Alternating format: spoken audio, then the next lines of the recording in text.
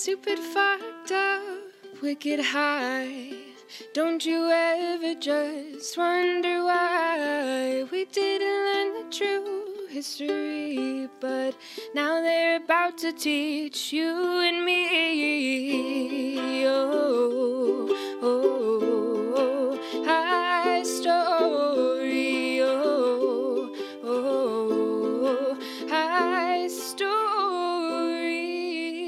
Yay, I'm Abby. Welcome in. I'm Liv. That's a nice pen you're sucking on there. What do we got? It's called Cherry Express or something. What is your thing with cherries and like almond extract? Okay, I'm gonna be honest. I had this weird issue as a child where, not an issue, I wouldn't say issue. I don't remember what they're called, but every like 90s kid is gonna remember this. They came in a little box. The Lugans! A little white box. Lugans. Or Ludens or whatever. Lugans, yes. And they were cherry, and they were the circle, and they're for if you had a cough. Also known as cough drops. Oh yeah, a cough drop, whatever. But as a kid, I was so obsessed with these that I would pretend I had a cough so I could eat them. And I like remember as a little kid like taking the box from my cupboard and going upstairs and just like eating them continuously. And I would suck them enough until I could chew them and then I would eat them. And I'm the one with the fucked up teeth. Yeah, and I'd just be like, yum, this is amazing. I would think they're like candy. And then my dad would find me and he'd be like, what the fuck are you doing?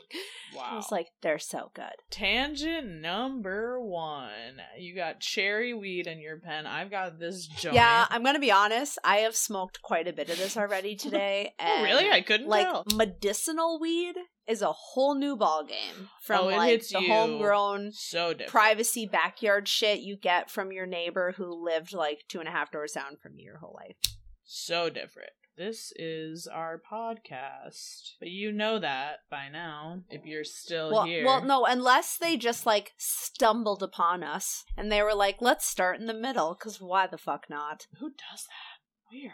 I have done that. I don't know. I shouldn't judge it. Yeah, I shouldn't judge people based on their podcast listening habits. That's really not cool. They can do whatever their heart desires. But we talk about women in history who got left out. Or, like, at least we definitely don't know about them. Yeah, we shouldn't say they got left out because for all we know. Yeah, maybe they were your distant relatives, so you grew up and you learned all about this person. Or you have to think about, depending on where you grew up in the US or the world, where things did happen. I mean, we all know the history of the United States where they left a lot of stuff. History is written by the white male winners. Yeah. It's always written by the winners. And the winners are only the people that won because they have more money and more muscle. Not necessarily that they're better. They're just And now the losers are going to richer. talk about it while they smoke weed and sit in their house and hopefully make a bunch of money off it. So... Or raise awareness. Well, yeah. But money would be nice. I mean, money would be nice. I am struggling. I've been without a job for a while now. You've been without a job for a while. If I could get paid to just sit and fucking spew my opinions about shit, let me tell you. I don't know how you're doing this. Every day, that's a new day that I wake up and I don't have a job to go to. I seriously think about you, and I'm like, how do you fill this void? Do you feel heavy and stuck and, like, purposeless yet? No, not yet, because I have school. It will come. Well, yeah, it's boring, to say the least. COVID has taught me to, wow, yeah. Yeah, keep sucking on that pen there, Babs. Yeah. But I've had this topic up on my browser since I watched the movie that it came out probably like a month and a half ago on Netflix. And literally, it's an odd movie, the film. I believe it's called Ma Rainey, the story of... I haven't seen it, but I've seen the thing pop up. Yeah. And like Viola Davis plays Ma Rainey. It's fucking amazing. But it's weird. So the movie is like 2 hours long, but literally it's just about one day, if that makes any sense. Usually, I don't know, when I watch a movie, it's about months and years. Over a time span. Yeah. And this was just literally about the first time she recorded in a studio. That's kind of like that Nicolas Cage movie that we saw where it was like a whole week. What Nicolas Cage movie did we go to that sucked? Have we ever been to a Nicolas Cage movie together? Yeah, we went to the St. Anthony Main Theater. Oh, remember? You're talking about Uncut Gems, and that's Adam Sandler, my friend. Oh, I don't know. They both honestly suck in my opinion. I hate They do. They do. They do.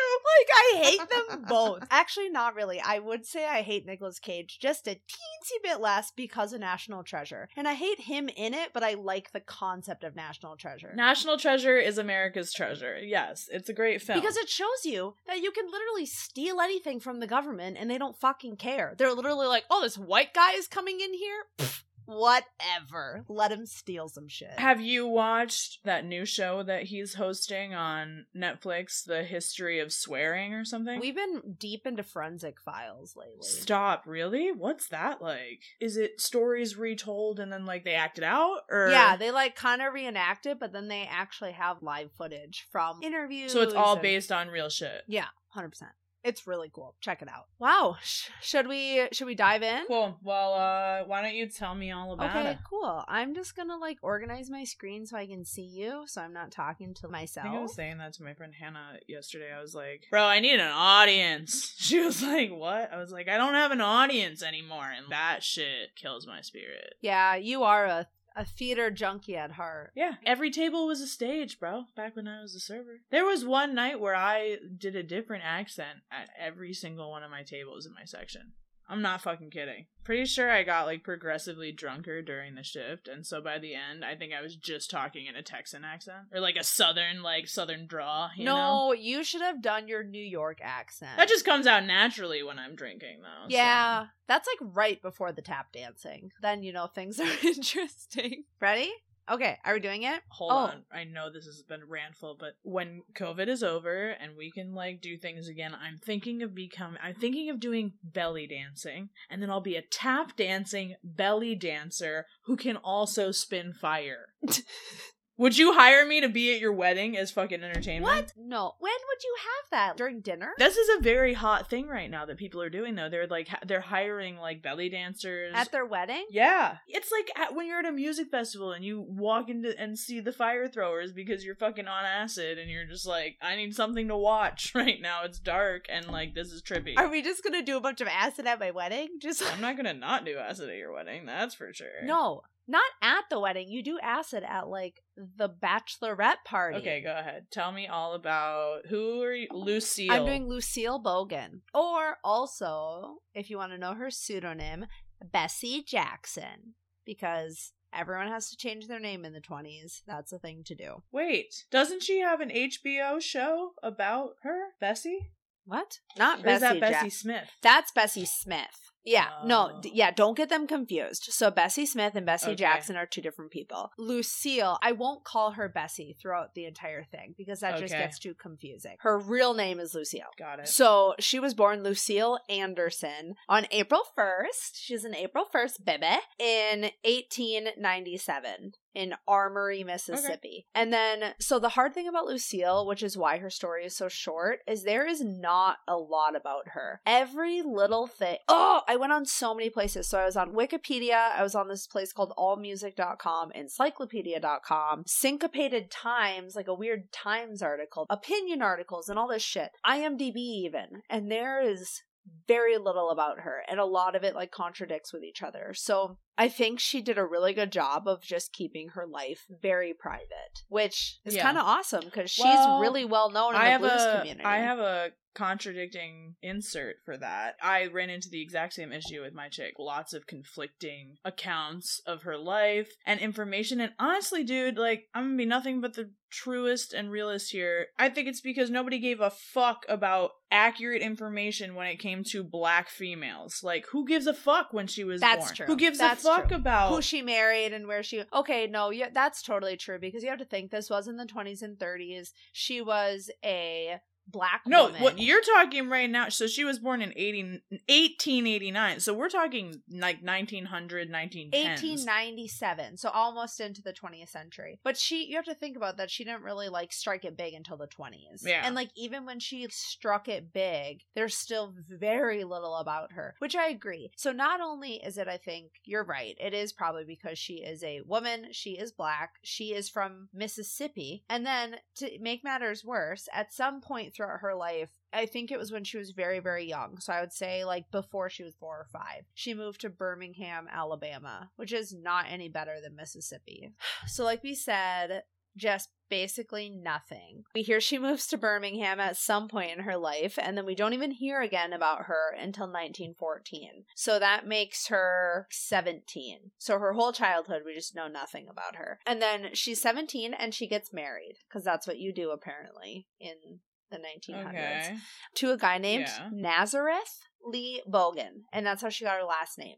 So then she now is Lucille Bogan. That's a weird name. Yeah, he has a weird fucking name. I think it was a very, like, forced marriage because they ended up having just one kid, Nazareth Jr. Okay. But then I did have some articles say that she had 2 kids. See? Nobody has accurate accounts. Yeah. I only found, like, actual information about the son. But then there's, like, rumors that she had another kid. But we don't know anything about it. But then she divorced him 2 years later. So she literally was married for 2 years and she's like, fuck you, bye. Like, I'm done. So then now, she's still in Birmingham. She's divorced. She has her kids.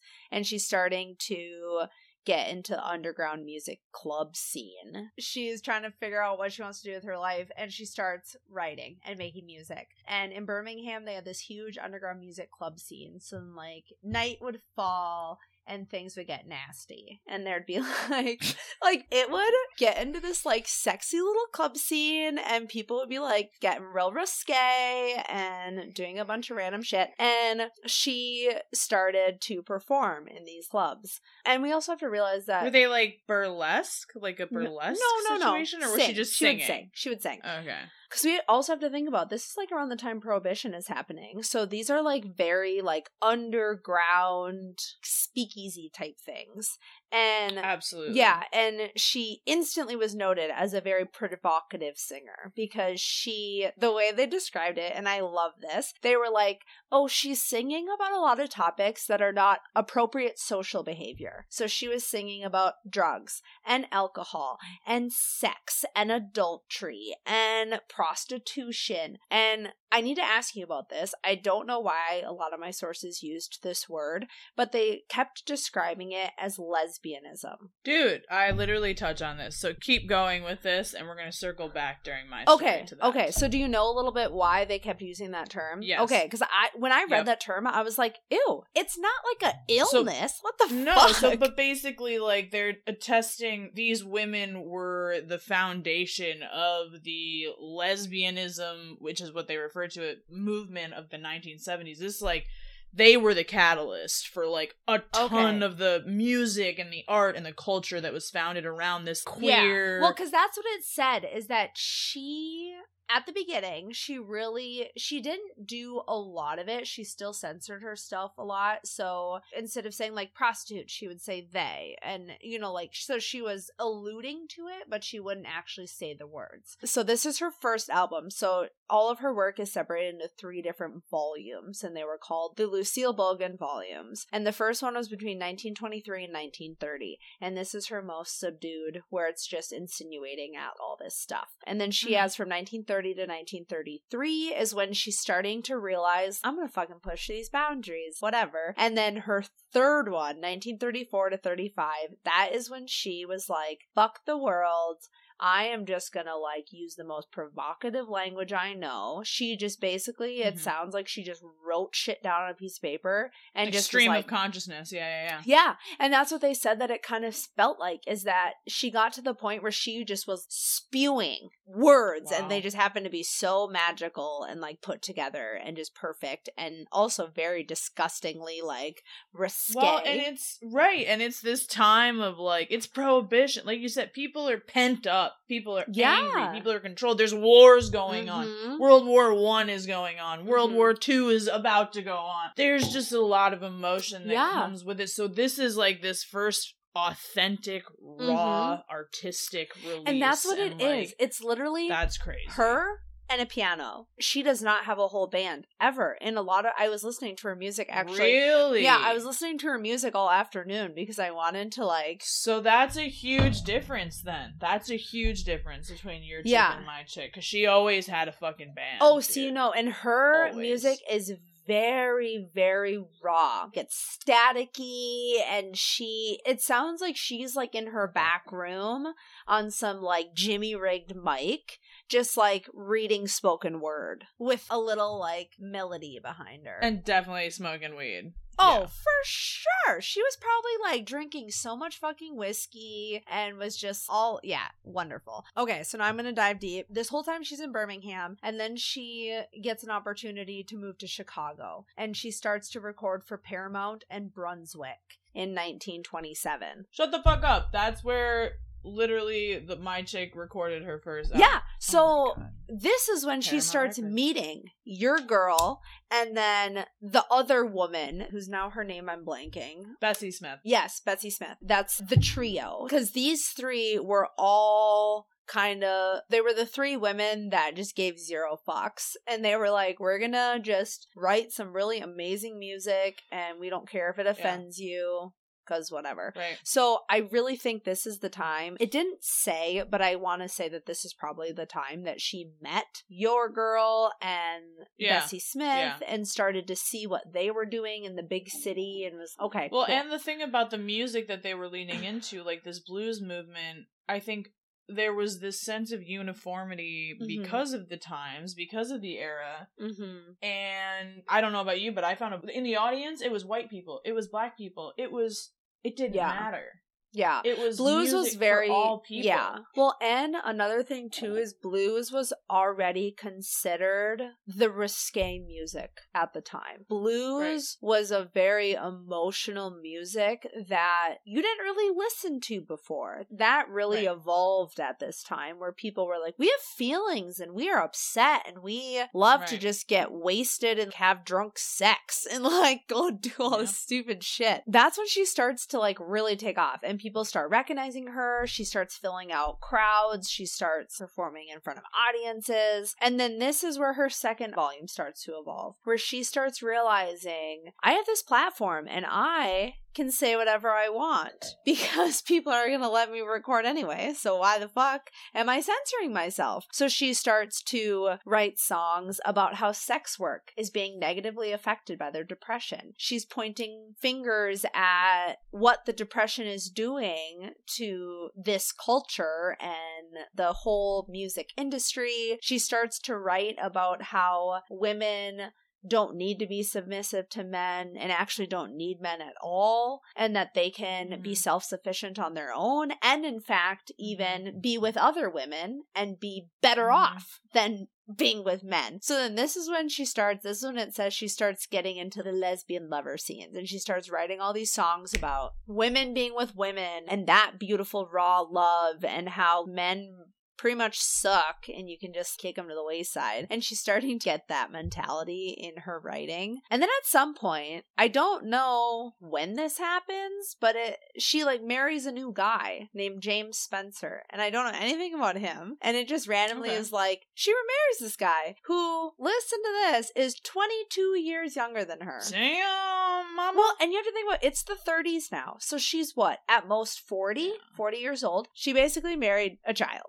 Which is okay. I guess whatever. It's called a second act in life. Yeah. And some people get them and some people don't. But she got him. Sometimes you get a second chance. Yeah. And she found her love with James Spencer. Dude. Oh, she was getting booked. Oh, yeah. Good for her. Have you ever seen The Graduate? Is that a movie or something? Yes. It's like from 1967. It's old. It's an old movie. But it's basically about this high school graduate that starts fucking his, I don't really like old movies. I know I'm, like, weird, but I just don't. You should watch this movie. This is what I picture when it's talking about, like, her and James's marriage. Because this beautiful divorcee mom that's sexy and sings about provocative stuff and like does all this shit, and he's a young impressionable child. So she was beautiful, Lucille. She was a beautiful woman. I mean, I think so. I think she's gorgeous. For the pictures, I think she is. It doesn't like say, it wasn't like men are oodling over her, but I think she was very pretty. She had very nice eyes. I want to know what she looks like. Why don't you just Google her while I'm talking? Okay, yeah, I'll Google her. But okay, so tell me, yeah. Well, tell I me, mean, yeah. Tell me what's up. Don't look at her teeth though, because you have to think about this is the 20s and they didn't have dental shit. So she has some bad teeth. Trust me, my chick has terrible fucking teeth, and it's because they all drink fucking Coca-Cola, which at the time had real Coke in it. Yeah, they were probably doing drugs. They were drinking copious amounts of alcohol. Like, they were doing it all. Don't blame the girl. She can do a soft smile, and she's beautiful. Live fast, die hard. Drive fast. Yeah, you do you. Okay, so now we are in the 30s, and it doesn't exactly say when, but sometime between 1930 and 1933, she moves to New York because she gets offered more opportunities as a singer there. Mm-hmm. And there, she meets this man named Walter Rowland, and he is a very famous pianist. She meets him, and she's like, I want to make some more music. It's going to be really out there and provocative and some unheard of stuff. And he's like, yup, on board. Let's do it. Let's make some music. Right away. And right away. And she changes her name to Bessie Jackson. So now she goes by Bessie Jackson when she's recording. And her and Walter make over 100 songs together. And yeah, and it was so cool that it was saying that it got to a point in their recording that they couldn't quite tell where her ideas ended and his ideas started. They were just so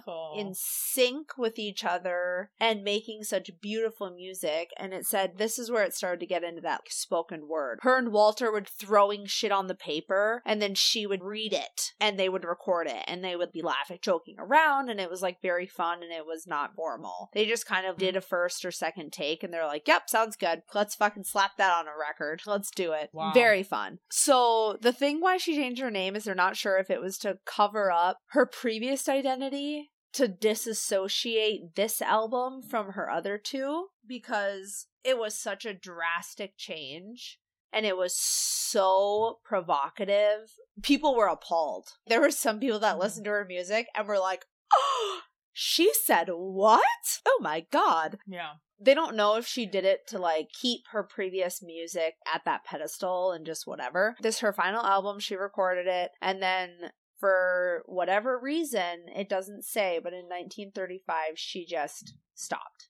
It was 1935, and she was just like, no more, I'm done. Don't want to record anything. I'm just gonna like fade into the distance, and I never want to look back. I have my creative like juices. Wow. They flowed out of me and we're good. Yeah, so there's like a tiny bit of rumors. Her son had a jazz group and they're saying that she managed for them, but there's no concrete evidence about it. It's just all kind of rumored. And then she picked up in like 1938-ish and moved to California and lived in Los Angeles. And then another conflicting evidence is it says, we have the day she died. She died August 10th, 1948. So she was almost 50 or 51. Sad. Yeah, she was 51. That's young. Some of them say she died from coronary sclerosis, but then also there's a source that said she got hit by a car. So very different. I really don't. Yeah, that's Lucille. History. She wrote some bangers. Shave 'em dry. Just listen to a couple of them. Just wonderfully written. And yeah, and that's Lucille Bogan and her musical history. I'm excited to listen to that. Yeah, it's cool stuff. So cool. Now I want to know about your blues girl. So Ma Rainey came just a little bit sooner. She came a little bit before. Same era. We got all the same players. I'm sure they cross paths. I got all my information from Wikipedia, and I also watched the Netflix film back when it came out. I'll have to get the title of that. I don't remember what it is, and I'm high as fuck and I don't want to look it up. I'll look it up for you. Ma Rainey's Black Bottom. That's it. Viola Davis. Yeah, with Viola Davis. Oh, and Chadwick Boseman.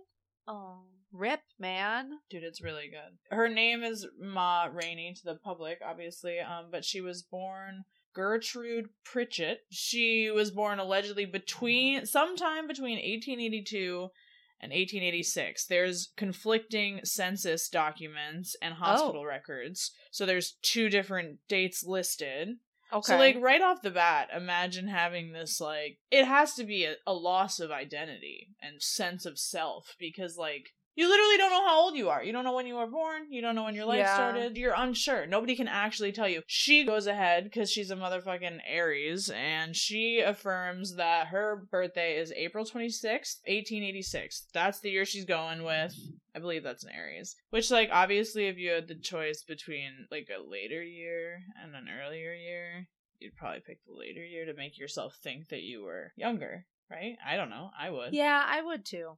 I definitely would. So she was born in Columbus, Georgia, but again, we run into, according to the 1900 census, however, her birthplace was actually in Russell County, Alabama. So this is where I inserted, which is kind of what we talked about at the beginning of yours, is that, like, bottom line to me, it seems that nobody really knows because nobody really gives a shit about properly documenting a black woman's identity. Like, that's not on their fucking radar. That's not a priority. Well, and you have to think about, this is not far after the Civil War. Right, right. So she was the second of 5 children total. Wow.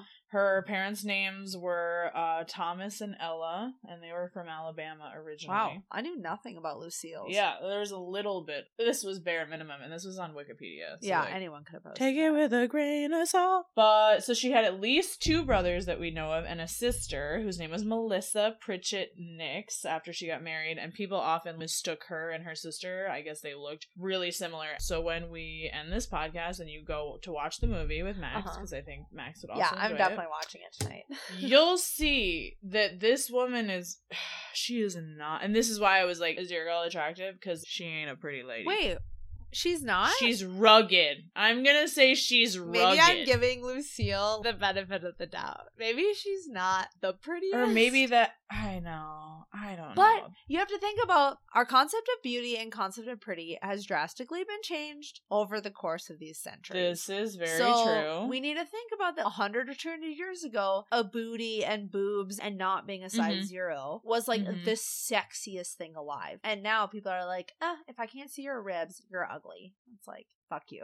Oh my god. So she was a member of the First African Baptist Church, and that's where she started performing in a black minstrel show. Oh. She later claimed that she was first exposed to blues music around 1902. Okay. So that's like almost in her 20s? Yeah, because she started performing when she was like 12 and 14. So we'll just say awesome. 13. Yeah, that's so cool. And so 8 years later, we're in 1910, there was an increasing demand for recordings by black musicians, right? People were just into this fucking music that they were hearing from black musicians. Ma was described as Mrs. Gertrude Rainey and was embraced by both black and white audiences of the time. Where did she get Rainey? Where'd that come from? It's coming.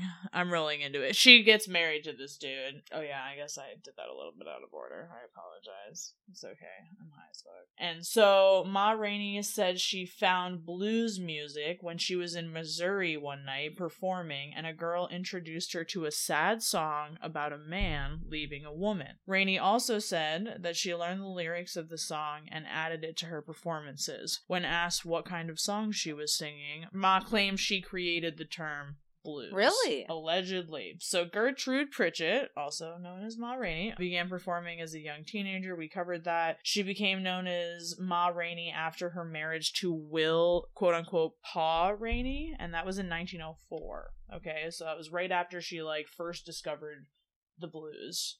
She meets him. He is a blues performer. They performed in the Alabama Funmakers Company together, but in 1906, they both joined a much larger company, and then they, like, traveled around, and they would do blackface song and dance comedians, and they were, like, Jubilee singers, cakewalkers. There was all these super fucking racist terms, like, they called her, like, you know, the coon shouter. What? So she would call herself and they would call their act that? Or like other people? They would, yeah, like they would advertise themselves as like, I think it was this era where, like you said, it was right after the Civil War, and they're in that era of trying to take the power back or embracing those terms I don't know. Is that some white shit that I'm on right now? I don't know. I honestly have no idea, and I need to do more looking into it. Yeah, I don't know. I'd be curious. Eventually, they, like, detach themselves from that entire thing, though, and they create their own little minstrel group called Rainy and Rainy, Assassinators of the Blues. Okay, are you saying instrumental or minstrel? Like minstrel groups, like, you know, like performers, people who would show up and like put on a little show. Okay, I was gonna say, I honestly don't think I've ever heard minstrel before. It's like medieval, you know. Okay, cool. Like the Snot group at the Minnesota Renaissance Festival. Yes, dude, those would be considered minstrels. Okay, cool. Well, so she started her own little group. So yeah, they start their own group, and that's what it's called, fucking Rainy and Rainy, Assassinators of the Blues, which is just like badass as fuck. That's also a mouthful. Like, my God.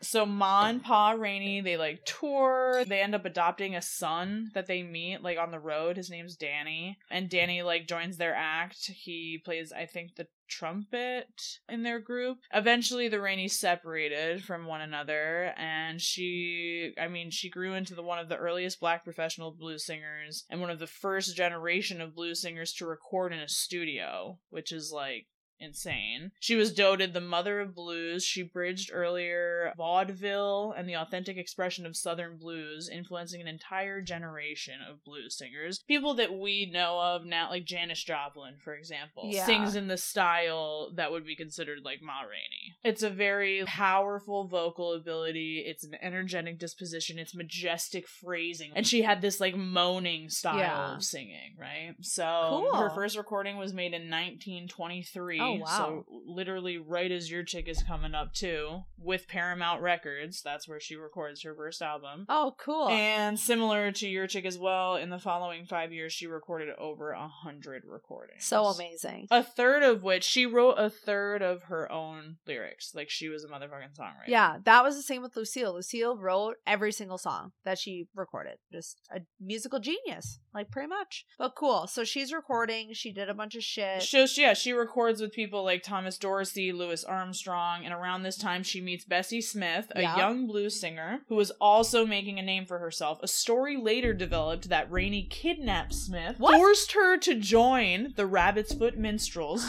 and taught her to sing the blues. The story was disputed by Smith's sister-in-law, whose name was Maud, which I just thought was hilarious and had to throw in there because I fucking hate that name.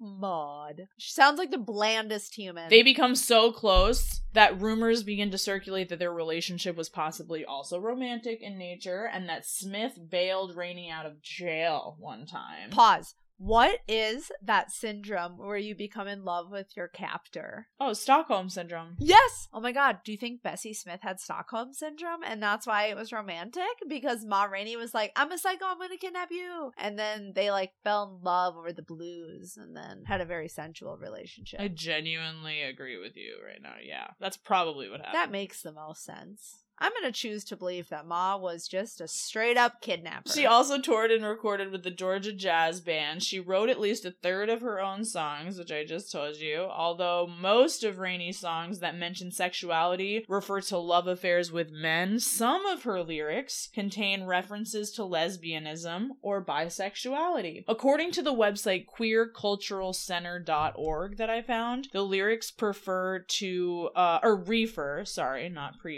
an incident in 1925 in which Rainey was arrested for taking part in an orgy at her home. Hell yeah. Involving women in her chorus. Oh my God. Wait, so... The political... No, go ahead. I just love that she was just straight up having an orgy. One of her songs, I guess, was like a cultural precursor to the lesbian cultural movement, though, of the 1970s. That's why she began to crystallize around the performance and recording of lesbian-affirming songs, which I thought was really cool. Yeah, Lucille did the same thing. She had this one that still to this day is this very well-known song. It's called BD Woman's Blues, and the BD stands for Bull Dyke. That is the name of the song. Are you fucking kidding me? No, that's the name. Wait, does she has a song that's titled Bow Weevil, like BOWEEVIL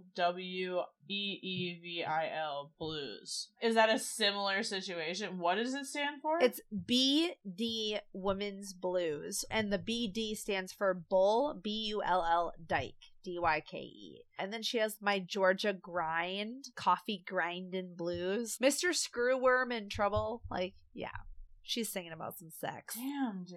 Oh, yeah. She's got some classy titles. But yeah, so Ma Rainey definitely probably paved the way, I would say, for Lucille. Oh, 100%. At the time that this was all happening, she had this ad that was running for one of her songs that embraced the gender-bending outline in, like, her lyrics. And it featured her in the video with a three-piece suit on, mingling with women while the police officer, like, lurks around the corner and, like, watches them because it's illegal and shit. Dude, they're bad at... It reminds me of, like, gangster culture of the 1920s where it's, like, there's such this rift. Like, I mean, still, even to this day, oh my god, like, 80 years later, 100 years later, we're still dealing with cops killing black people. But there's this beef, right? And so this rebellion that she sets forth through this music in this pain. Well, and the crazy thing is that you have to think about, she's a woman. She's talking about something that's technically illegal at the time, women being with other women and embracing being with other women. She fucking put herself on the line. People got killed over that shit. And she was over here like, I'm having orgies. Hey, yeah, I'm eating pussy and I'm gonna do it in public so you all know what's happening, and then you're not gonna arrest me and I'm gonna write songs about it and get really rich. Which is, like, basically still what they do in hip-hop, LOL. But remind me of when your chick just stopped making music. 1935. Dude. Wait, is that when she stopped too? I think something happened in 1935. I don't know what, but I have the note. She toured until 1935 when she largely retired from performing and continued to own/manage 3 different theaters and performance spaces in her hometown of Columbus, Georgia instead. So she stopped touring altogether in 1935. What the fuck happened in 1935? Did the war start? What the fuck? Okay, I'm gonna be honest. I'm just gonna look up Bessie Smith and see when she stopped recording. Because do you think the war started or something? I don't know. What happened in 1935? The war, I think. A war? I mean, we're always at war. Another war. Just more wars. Another. I don't know when Bessie... It's too much reading and that would take too much time. But she did die in 1937. So something happened because they all just weirdly got eliminated from the playing field. Mercury moved into retrograde. Oh, probably. Yeah. She died of a heart attack in December of 1939. Just 4 years after she stopped being in the scene. And I just have, like, a very little list of some of her attributes. She made it after the fact. Obviously, this was in, like, the 80s or 90s. She was let into both the Blues and Rock and Roll Hall of Fame. Oh, cool. That's awesome. As she should be, yep. The first annual Ma Rainey International Blues Festival was just held back in April of 2016. I believe it was in Alabama? I don't think it was in Georgia, but it might have been, because that's where she was from. Okay. I think it is in Georgia now that I'm talking about it. I think it was in Georgia, because I think it was by her, like, property where she lived and died or whatever. But yeah, so that's pretty fucking cool. She has, like, a music festival named after her and, like, celebrated in her honor. Angela Davis wrote that Rainey's songs are full of women who, quote, explicitly celebrate their right to conduct themselves as expansively and even as undesirably as men. Hell yeah. In her songs, she and other black women sleep around for revenge, drink, party all night, and generally live lives that, quote, transgress these ideas of white middle-class female respectability. The portrayals of black female sexuality, including those bucking heteronormative standards, fought ideas of what a woman should be and inspired Alice Walker in developing her characters for the Color Purple.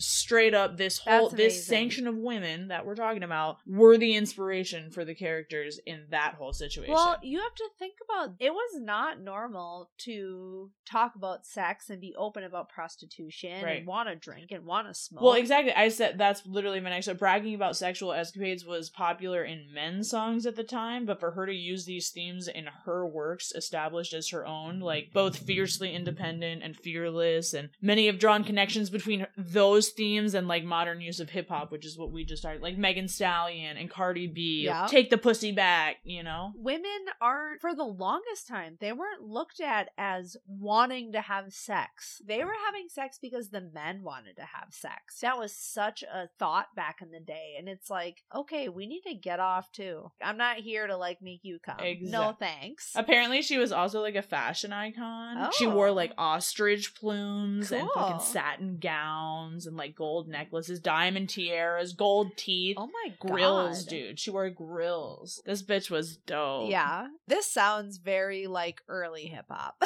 Like grills, dude, fucking yeah. ostriches. You have to watch in the movie back. on Netflix. I'm definitely gonna check out Bessie on HBO too. Oh wait, so there's one about Bessie. Yeah, too? there's I think it's a series on HBO that is centered around Bessie, and allegedly the chick who plays the character of Ma Rainey on that show won a fucking Emmy. It's a movie. It's a 2-hour movie. Oh my god, fun. Maybe we'll just really get into the blues life today and I'll just watch a couple of those movies. It's really good, dude. You will not regret it. Cool. Well, yeah, so that's Ma Rainey. Yay. Well, that was fun. Ma Rainey's a badass. Okay, so here's the other thing that I was looking up vaguely. I don't know if you researched this at all with your chick, but like I was trying to figure out if I'm pretty sure Paramount owns her songs and they get all of the royalties from her music because she recorded under their label and then like she basically died. I don't think Paramount owns any of Lucille's work because I read something, I don't remember which website it was on, and it was very brief, so I didn't read too much into it, but it was something about how she took out her own, not necessarily patents, but she owned all the rights. The to her rights music. or whatever. Yeah, the rights. Yeah. So that's the other thing. In the movie, I'm pretty sure a cokehead. Because, like, she's straight up addicted to Coca-Cola. There's this whole scene where she has this moment of, like, withdrawal. And she's like, if someone doesn't get me a fucking Coke right now, I'm literally gonna fucking kill someone. My god. And I was like, why is she acting like that? Why is she acting like that? And they were like, because there's actual cocaine in there. Real Coke. She needs it. Yeah. Cool. Blues is fun. I should listen to more blues. It's really good music. Yeah. It's very relaxing, but also it gets you thinking. It really does. What are you most looking forward to this week? I guess weed's legal where you are and you can go to the dispensary, so that's pretty Weed much is legal. where... In the whole state, it is legal. That's where we'll find you for the next... I will just be camping out forever. In the car, in the parking lot of the dispensary. Starting tomorrow, the place near my house, which is 0.6 miles away, so that is so close, will sell recreational marijuana. All right, well, hey, I'm excited for you to be excited about that. Cheers, my friend. Let's do this again soon. Oh, that was so gorgeous. Have you been practicing? That was a pretty good cheers. See our corresponding Instagram posts for any additional resources, or feel free to reach out to our direct email at untoldhistory, spelled HIGHSTORY, @gmail.com. Thanks so much for listening. Like, subscribe, and follow us on Instagram.